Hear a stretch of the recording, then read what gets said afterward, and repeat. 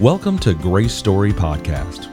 We're here to connect you with education, resources, and community that equip you for the journey of restoration. I want to thank you so much for joining us on this episode. We've got a good one for you. We have one of your favorites back on the podcast. That's Ryan Waters. He's our content strategy director, and he's going to be building on some of the things that he's talked about in past episodes.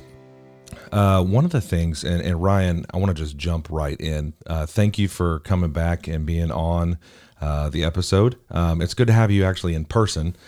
We've had you on Zoom a lot.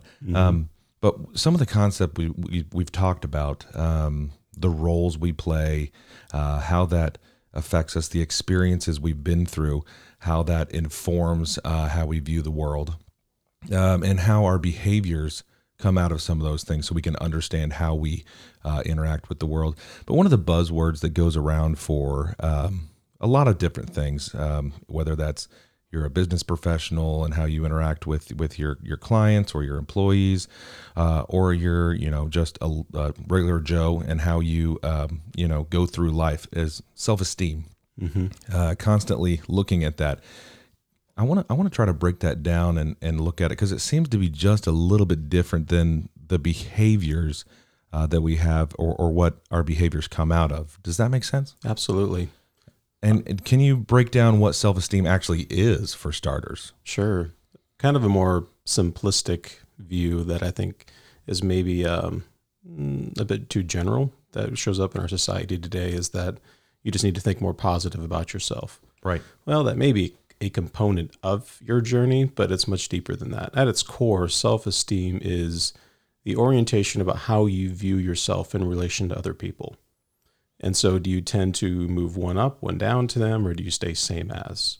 When you say one up, one down, can we look at that a little bit more? So what do you mean by that, one up, one down, in relation to other people, relationships? Is that what you mean? Yes, but let me take one step back. Let me talk about what healthy is first, healthy self-esteem, so that way we have something to compare the unhealthy side of it, the one up, one down positions. Gotcha.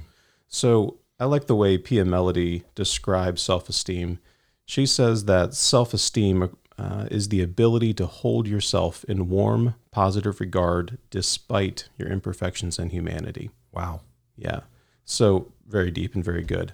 And if you were to summarize that, it's you hold yourself same as other people. And so when you look at the person next to you in the grocery store, you're not better than, you're not worse than them, you're the same as. So that sounds like someone who's got it all together. And frankly, for me and maybe some of our listeners, we may not have it all together. So Yeah. how does self-esteem break down for this one up, one down if you don't have it? Perfect is not your attribute. Right. Well, I would probably reframe that as it's not someone who has it all together. It's someone who understands that they don't have it all together and are okay with that. Okay. Yeah. So unhealthy self-esteem tends to move into the one up or one down positions. And so that one up position is a place of grandiosity. And so they view themselves as superior in some way. And that's very difficult to be around. It's very uncomfortable for people around them, but it feels very seductive to the person who is in that role. So first of all, I think at least me, I can think of some people, whether that's in politics or some type of job or leadership or some friendships that I've been a part of. But can you dig a little bit deeper on that? You mentioned it can be seductive in a way. Right. What does that mean? So it feels like the most natural thing in the world. It's not that they're trying to necessarily keep themselves up in that position per se. It just feels like, well, this is reality. This is the way things are. So why would I not think this way? Why would I not view myself as superior to someone else? And so it doesn't feel grandiose to them. So it's almost like, the emperor with the new clothes. Everyone else sees it around them, but they don't see it themselves.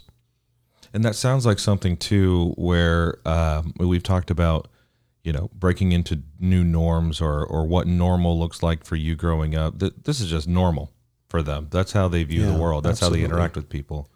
And it can be really hard to see this, but that grandiosity got there because of trauma. from their childhood.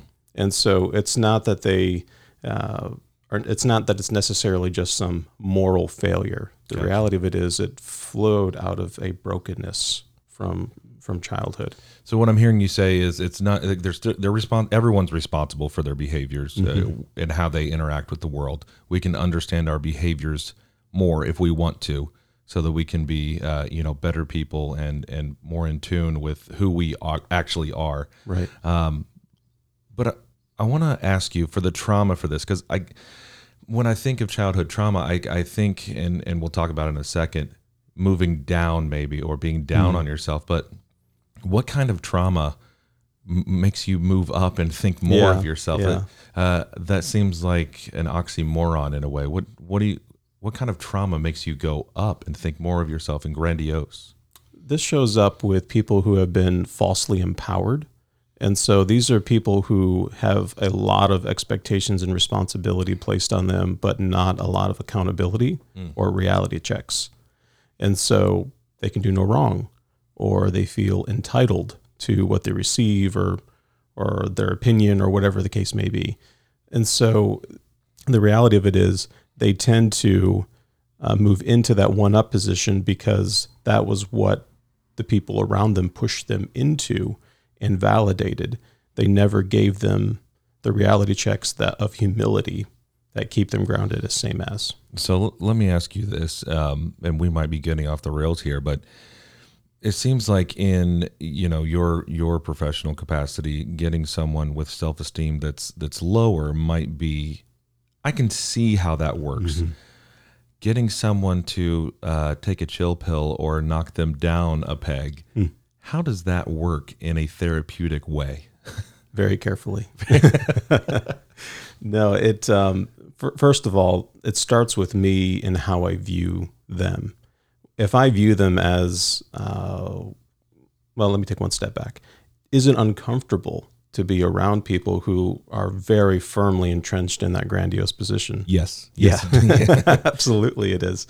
But when you understand that they're there for a reason, they're there because their environment prepared them, pushed them into that role, it opens the door for compassion in me and changes the way that I interact with them.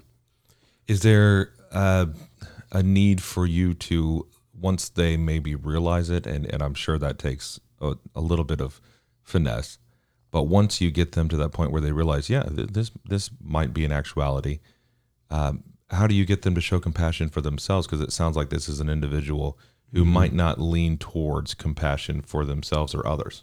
Right. There are some exercises that we walk folks through about compassionate self-awareness. That's the term. And so whenever you are moment by moment, every single day, kind of attuning to the inner dialogue and almost giving yourself an outside perspective of yourself, it helps you know when you are kind of on the upward trajectory and you're moving up into that one-up position, and you can then help pause, downregulate into that same as position. So I would imagine, and I had listened to a talk recently where they talked about if you listen to yourself, you're going to fail, but if you talk to yourself, you're more likely to succeed. So is that kind of the line of reasoning you're going with this type of individual? Yeah, this may be something we can dig into a little bit deeper, even on a subsequent episode, but the idea of reparenting ourselves, because in essence, what you have to do is go back and reparent yourself and give yourself what you never got when you were growing up, which is that accountability, that reality check that lets you know you're really not one up, you're same as other people. And so that talking to yourself is that internal dialogue of reparenting that old wound. So first of all, I think you're right. And I know, and I think it was our first episode together that we said we're going to do a 3-part series.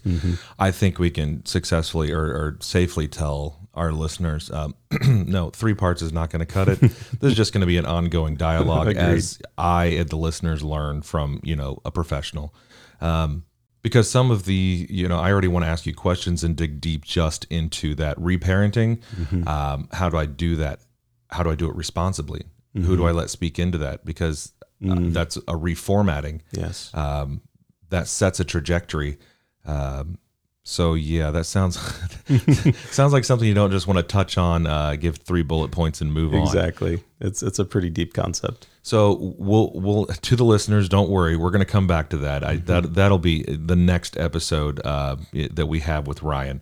But maybe I'll just throw out one resource that could be useful.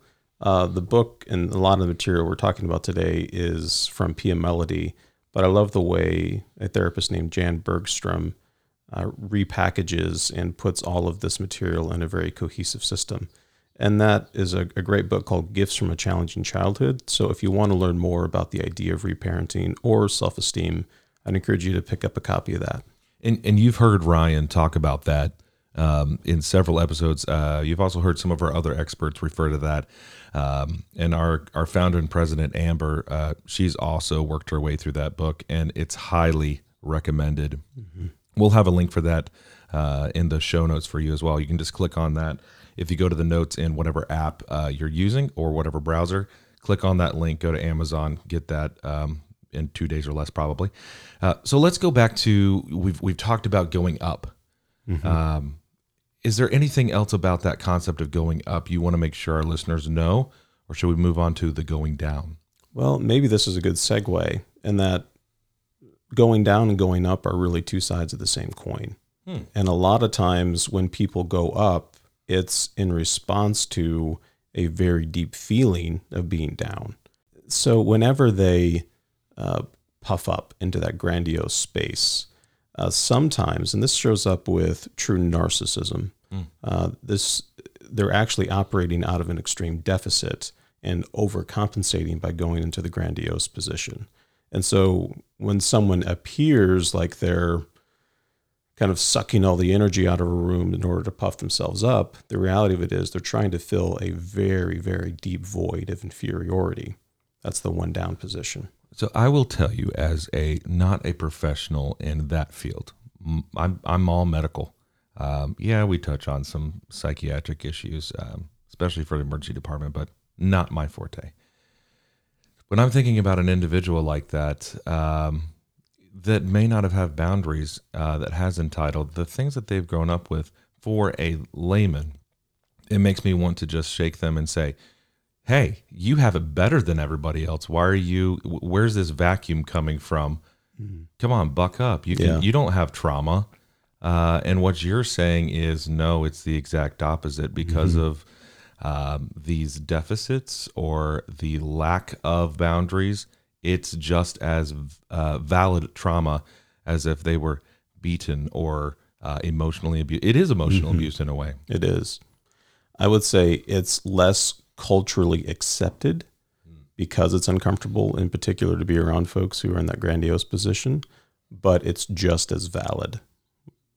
Do you think those people are less likely to get help from a professional counselor? Yes, absolutely. Why do you think that is? Well, because to acknowledge the need for help would force them to acknowledge that void, which all of that energy-sucking nature is trying to keep them from acknowledging. So these are people who may, even if they did go to a counselor, may see them as useless. Correct. And that's a waste of time. Mm-hmm. And then anybody speaking into their life about the issues they may have are all of a sudden speaking ill about them, trashing them. I can see how it might be hard to get through to this individual, especially if they don't ever see it. Mm-hmm. So let's say we have a listener like this, or we have someone who knows someone like this, or just a question. How do people like this find their way into your office then? So there are some who just on their own self-awareness realize that, this is causing problems for me and other people around me.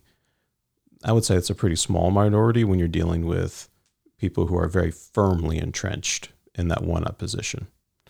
The majority of people who find their way into my office who are firmly entrenched get there because of either a significant level of pain, like my relationship is completely falling apart and I don't know what to do, and I finally have to face that I don't know what to do. Some type of crisis moment.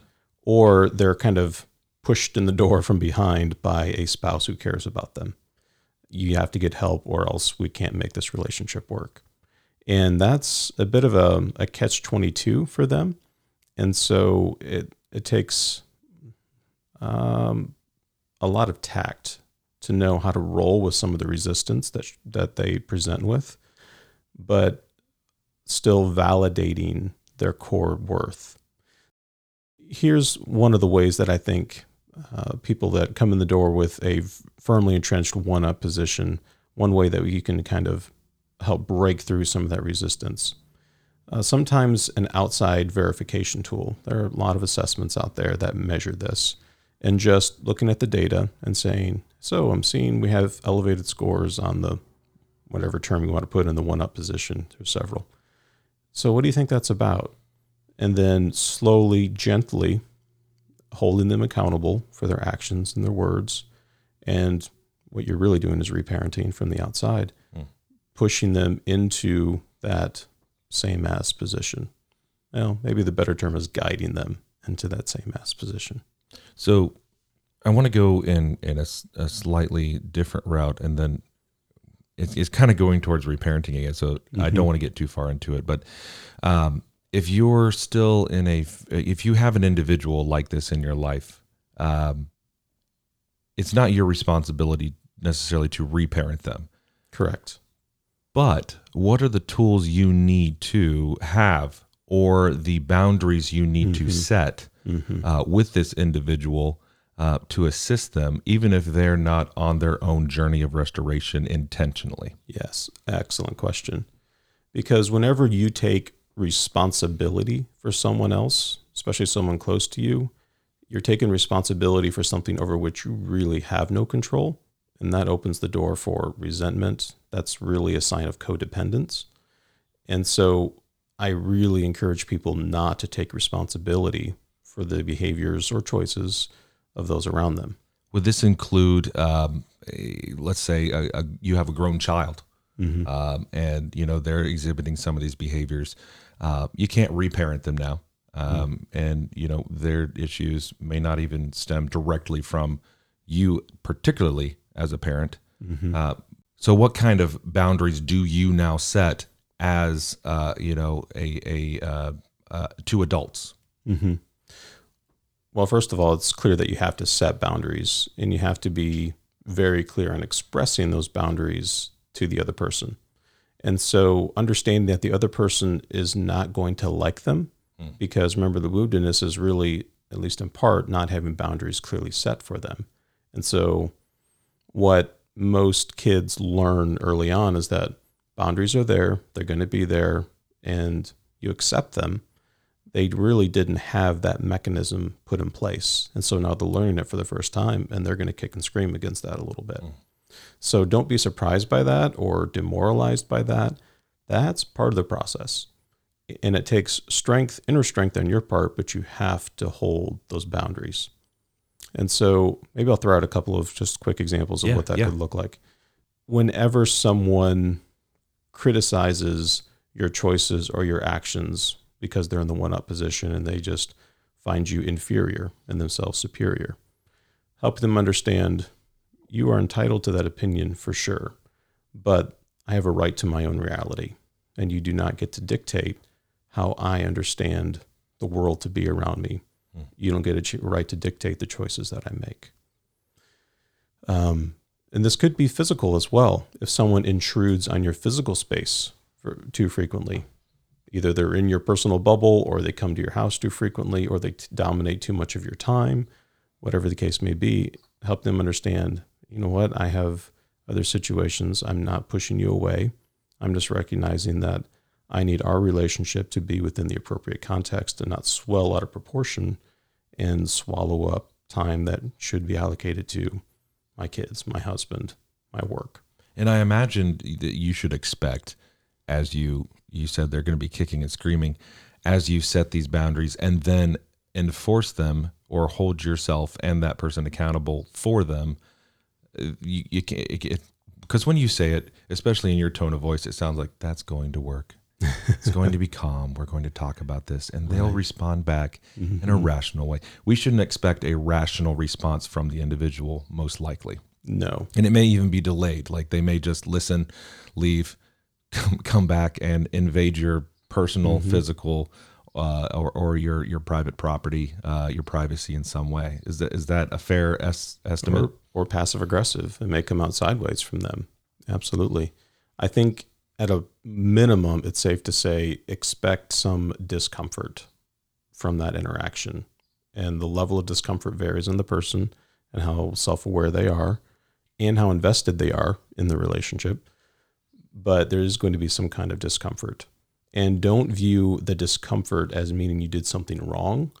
It means that for maybe the first time, you are the person who's holding them accountable for their choices and actions, which is healthy in all relationships, and they're trying to figure out what to do with that.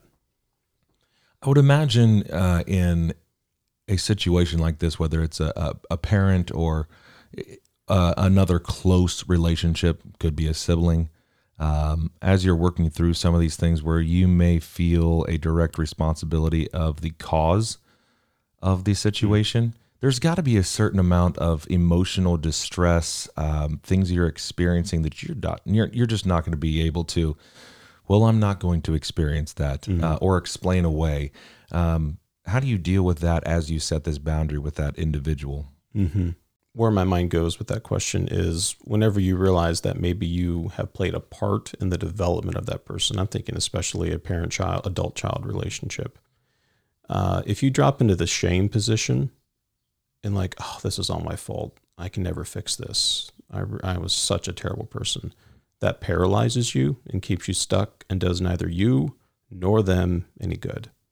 At a bottom line, it's just not useful. Ownership that says, wow, I can see how my lack of setting boundaries in the past has created some difficulties in this person's life today. And here's what I'm going to do about it.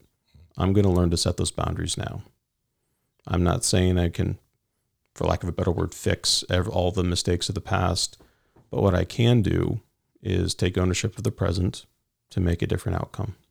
And I think along with that, because that is so good, in our last episode, our creative director, Brandon Hilligoss, was talking about his creative capital and the tools he uses in his trade, but then translated that into intentional time set aside to fill my tool bag with creative strategies for problem solving. So while you're going to own it and you're going to do some of the things that it takes to move forward with that person, because you're not throwing them away. Right. You value them, obviously. You're willing to put in the effort. Whatever relationship you have with them, now you're going to set aside time to not only fill your tool bag for yourself, but also for your interaction with that person before the confrontation or those crisis moments come up. Part of that is listening to this podcast or, going to conference here at Grace Story Ministries, or seeing a counselor yourself. While you may not have had the issues, there's still a traumatic situation that you're going through in a way. Sure. So short term, whatever that looks like. Do you have people that come into your office like that are dealing with something like this? And what does short term sound like for that? Well, short term is, at least in part, well, I wasn't sure if this is short term. This is probably long term, but learning how to strengthen that, what I call the functional adult inside of you. And that's the best part of you that shows up. That strength, that wisdom, that maturity, that wise response. And so very clearly defining, strengthening what that internal functional adult is like, sounds like, acts like, is a really good pool to draw from whenever you move into those difficult conversations with other people. Because then you're not operating out of a place of stunted growth or woundedness or immaturity from your own past, but you're operating out of the functional adult that has done the work, that has put in the effort to learn how to act in ways that are functional. And really, if you're willing to, tell somebody as you look into their life and you see some avoid, or a broken piece, and you're like, yeah, you really need to see a professional. It might take a professional in your life to help them see that. So I want to move on, because we're gonna definitely come back to some of these concepts for reparenting. Sure. We've already got our next episode, but let's look at what it looks like going down. So this is something maybe it sounds like a lot more of our listeners may identify with in a way when it comes to self-esteem. So we know that the idea of self-esteem from the concept Jan that you quoted, Jan Bergstrom, that's not a perfect person, but someone who understands or has emotional intelligence enough to understand where they are in the world and how they relate with people. Going down now, where some people may see themselves or down on themselves, what does that look like? So this happens whenever a person has experienced trauma that often leaves them feeling inferior in some way. So this can be neglect, this can be criticism, this can be growing up with a highly perfectionistic parent, whatever the case may be. And so the reality of it is they walk around feeling like I, at the core of who I am less than everyone that I see around me. So I like the way that Jan describes it here. She says, unhealthy self-esteem shows up as carried shame or grandiosity, but we're going to talk about the carried shame piece here. The core energy of which she describes as contempt. So the one up position is contempt turned outward. The one down position is contempt turned inward. Wow. So even in just that little bit, there's a lot there, because you use the word contempt. And when I think of what we just talked about, going outwards for the grandiose individual, the up that we're talking about, that makes sense. Contempt for others, like they're less than. But thinking about myself as someone who might be down on themselves, but to think of it as contempt for myself, wow, what a powerful emotion for yourself to experience about yourself. Yeah. And it seems like something that might be, as you look around you, you might see, and what you experience is what you believe. And then the facts you see kind of play into that. So a downward spiral, a self-fulfilling prophecy. Yeah. So part of it's called confirmation bias. So we scan our environment to look for information that primarily supports what we already believe. And anything that doesn't correlate with that, we're much quicker to dismiss. So whenever people say good things about us and we have a very strong less than mentality, we tend to be much quicker to dismiss that. Whereas that small mistake we made, that gets magnified quickly. So this is way beyond self-deprecation or, oh no, that's just part of the team. This is, while you may say those things, this is you. Well, let me ask you, what are the symptoms of that, or what does that behavior look like when manifested in my brain? Sure. So there is an assessment called the internalized shame scale. So I'll just pull off some of the questions that show up on that. Things like, when I make a mistake, I feel like I just want the earth to open up and swallow me. Or whenever I make a mistake, I feel like I want someone to take me in the back alley and just work me over really good. Whenever I view myself in comparison to others, I see all of my flaws and inadequacies, and everyone else just has it all together. So that's someone who, whenever they see themselves making one mistake, they couple that with all the mistakes they may have ever made. Like, yep, this is just one more time. Exactly. This is it. I'm a failure. One more time. The way the brain works, we tend to view all current relationships and experiences through the lens of past experience. And so we kind of assume that what we've experienced in the past is what we're going to experience in the future. So if you have lived out that less than self-esteem, then that's what you're going to be looking for and expecting to find in the future. So let's talk about this a little bit in the context of, again, your profession. I'm assuming there's varying levels of this that walk into your office. Sure. How do you assess and find out where someone is on those levels? Well, that internalized shame scale is something I use pretty frequently. And that kind of gives you some hard data. Did they score X number or did they score X number? And that kind of gives you some information about exactly where they're at on the spectrum. The other piece of it is you look for some of the intangibles. How do they respond whenever things are tough or whenever they have a hard knock at work or home? What is their level of resiliency? I also listen for the language that they use to talk to themselves. A really good exercise, and one that I would encourage everyone to follow at some point, is think about a young child in your life that you just adore. Your eyes light up whenever they come in the room. Think about the ways that you talk to yourself, the messages you say to yourself, and ask yourself, are these the things, is this the way that I would talk to that child? If the answer is no, then you've probably got some pretty negative self-talk going on there, which goes hand in hand with being in the less than position. And try for at least a week changing the way that you have that inner dialogue. And imagine that you're talking to that adored child. And then tailor all of your messages, all of the things that you want to say to fit that paradigm. Okay. That's a lot. So let me channel someone who may be listening, who identifies with what you're saying about being down on themselves or to an extreme of contempt. Mm-hmm. And then walking through you saying what they should be doing. I may have a tendency to go ahead and say, well, my inner voice, what I'm listening to, I can't even get that right. Mm. What do you say to that person? Where do we go from there? Mm-hmm. Well, the first thing that does, it just opens up so much compassion and empathy within me for someone who's in that position, because I view that as an outflow of their experience.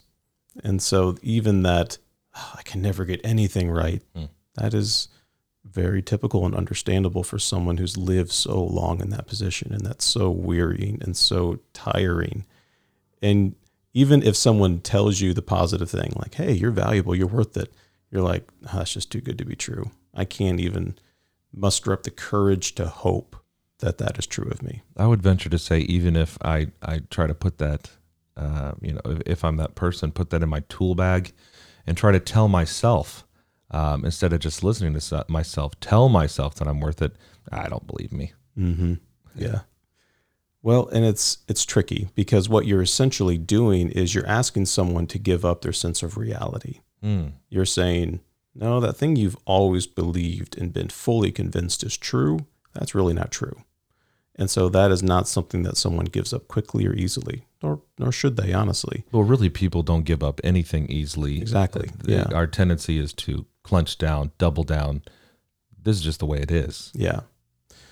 So these things change slowly, and they change, it depends on the nature of the trauma, but they can change almost in stages or incrementally. And so one of the useful things, and this is when someone comes in my office, this is what I work with, identifying who taught them that they're less than. Where did they learn that message? Because that is something that we all learn along the way. You don't just necessarily come from the womb thinking that someone needs to take you in the back alley and work you over, like you learn that somewhere along the line.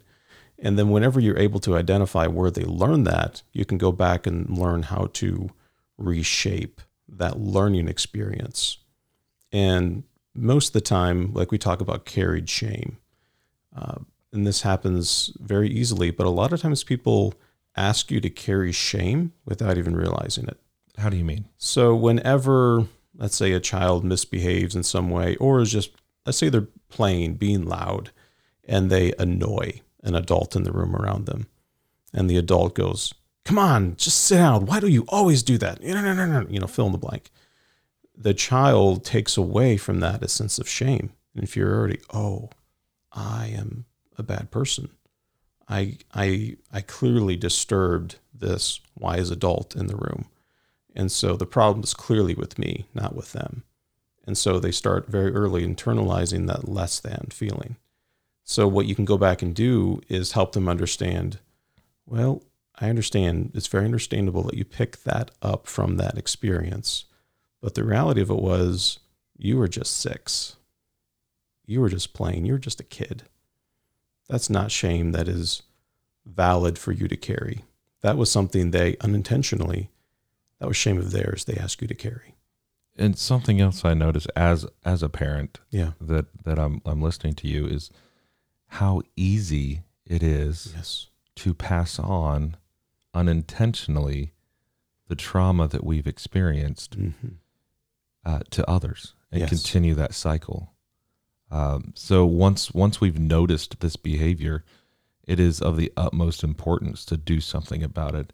And I want to go down that road with you because I feel like we could go 2 ways here. One is talk about the reparenting, which we're not going to do right now. We're going to talk about that in a future episode, so stay tuned, listeners. But I think we can go in another way because we've talked a lot about when people come into your office with X, Y, and Z, or the ups or the downs. Do I have to go to a professional to start working on this? Or are there things I can do? Or should I just, the first thing is schedule an appointment? What does that look like for getting started? Or do I need a professional at any point? Kind of break that down for us. Yeah. Do I think it's useful to see a professional for everyone? Yeah, absolutely. I'm biased in that direction because this is my field. Yeah. But do I think it's necessary for everyone? No, I don't. I would say it depends on the severity of the trauma. And here's one of the ways. And I would dare to say that you may need a professional to help you understand the severity of your problem.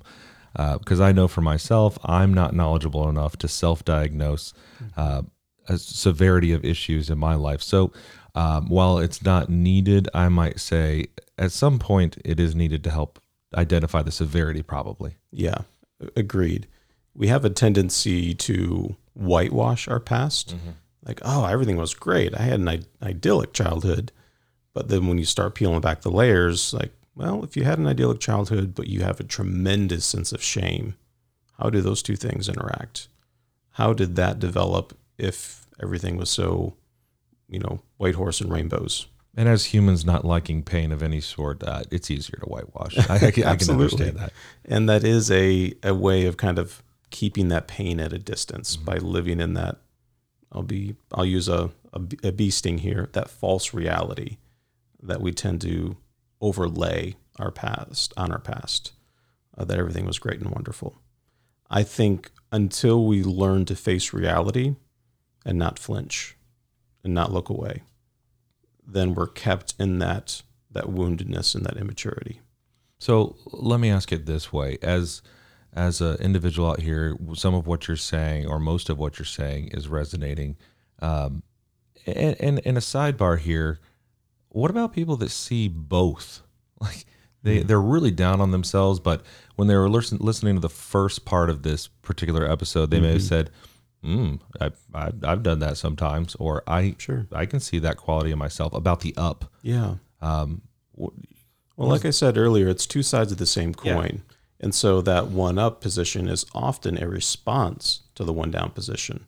I'm going to cover up that deep sense of inferiority by puffing up into the one up position. So I would say people would tend to predominantly fall in one of those two camps, gotcha. But there may be circumstances that draw out the opposite response. Okay. So with that, because there's a lot with that, let's say I am planning to go to a counselor, or I'm never going to go to a counselor.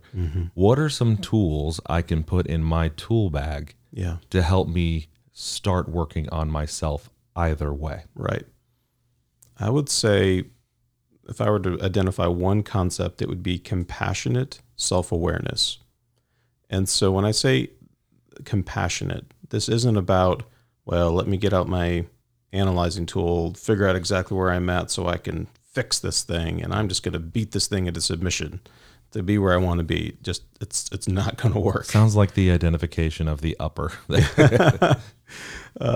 I think what we need to do is start moving towards a stance of curiosity rather than criticism or critique. Wow, I noticed that I felt really less than in that interaction with that person. What's that about? I really love to figure out why I tended to drop down. when I was talking to them, or vice versa. Wow, I looking back, I can see how my words were kind of blunt or even kind of arrogant to them.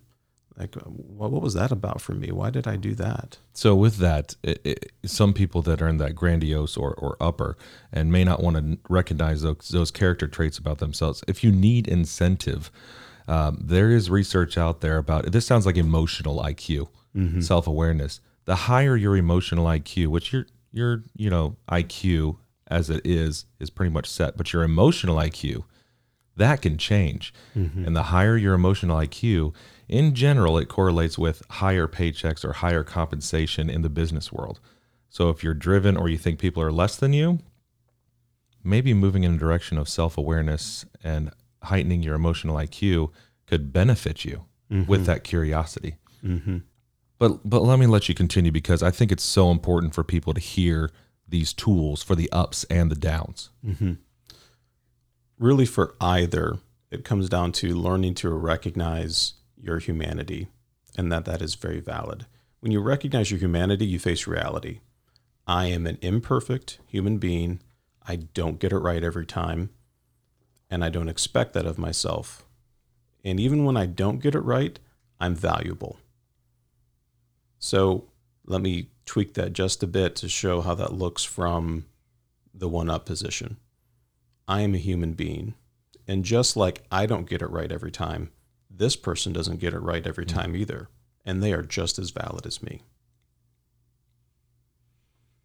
And that worth, like you're talking about, like Aaron Perkins talked about this in his episode, never changes, and recognizing that. Yeah. So thinking of some things our listeners can do next. Over the next 2 weeks while we're waiting on the next episode to come out, what are some things that they can be doing? Maybe, I know it's two sides of a coin, but if they're predominantly an upper or predominantly a lower, what are some tools or an exercise, something they can start working on moving forward? Well, let me expand on that compassionate self-awareness. Yeah. First of all, spend some time in quiet contemplation, and just as honestly and transparently as you can evaluate yourself.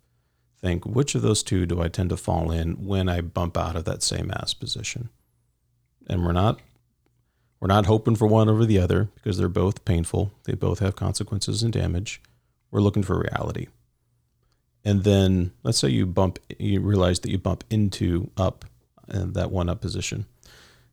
One of the most useful things is just to recognize and remind yourself regularly that you are same as everyone else around you, and that whenever you feel yourself moving into judgment or perfectionism, this isn't something we dug down into too much, but perfectionism is a form of one up. And we tend to think of perfectionists as being in the one down, but in reality it's one up. But whenever you are not okay with things being not okay with the people around you, recognize, you know what, humility says that I have my own faults, my own struggles, and I don't know that person's story. I don't know what's going on exactly in their world. And so I'm going to allow them to have their own reality, their own humanity, and know that they are just as valuable as I am, even if I don't understand. So for the next 2 weeks, putting that into practice intentionally with every relationship, starting each moment. And it may not be somebody you know. It might be the barista at Starbucks as you're 6 feet behind the person in front of you, thinking, they're not exactly 6 feet. Why can't they just do this? Yeah. That'll be difficult. Yeah. That'll be difficult. That'll be an exercise in growth. Absolutely. Sure. What about the person in the other direction? Well, back to the humanity piece. Recognize, you know what, that person around me may have a different skill set than me. They may have an higher IQ than me. They may be able to do this task much better than I can in this moment. But that doesn't mean they are more valuable than me. It means their skill set is different. And my skill set lies in a different field, in a different area. And that doesn't mean I'm less than in any way. And then in addition to that, this really works with both. But remember that internal dialogue where I envision talking to that young child that you adore. Envision yourself talking to them and work on monitoring the ways that you talk to yourself. That exercise works for the one-up position too. Think, oh, is this the way that I would address this young child that I adore? Would I really be that contemptuous in the way that I view them, and the attitude the stance that I take towards them? Or, and here's do I put the best construction possible on what's going on around me? Wow. That, when asking for next steps, I'm not sure I could have asked for harder next steps for the next 2 weeks. So, listener, you're out there, you're wondering, you've resonated with some things, you're wondering what is your task or what you can do to move forward in your journey of restoration for the next 2 weeks, depending on which direction you're going or where your emphasis is, rather, you have your task for the next weeks. And I want you to also do one other thing as a listener. We did an exercise recently which was so helpful, and I want you to take time with this. As you were changing the way you interact with other people and how you view them and yourself, it's important to identify how you want to view yourself, where you want to be in 2, 4, a month, a year. So just take some time in journaling in the next couple of weeks as well.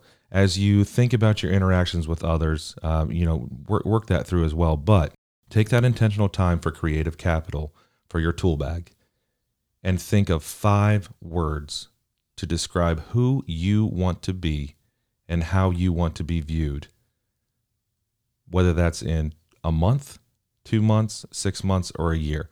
Take that time, be intentional. And I think I'd like to hear some of what you guys come up with, whether that's on Instagram or the Facebook community page. Well, Ryan, we are out of time.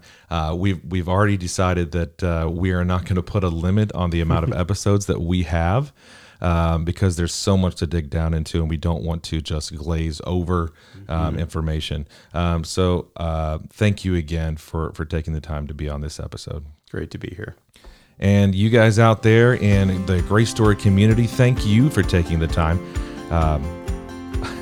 We'll be praying for you here at the Grace Story community as you work through some of these on your journey of restoration. And we'll see you back in 2 weeks for more to put in your tool bag so that you can have education and resources for your journey of restoration. We'll see you then.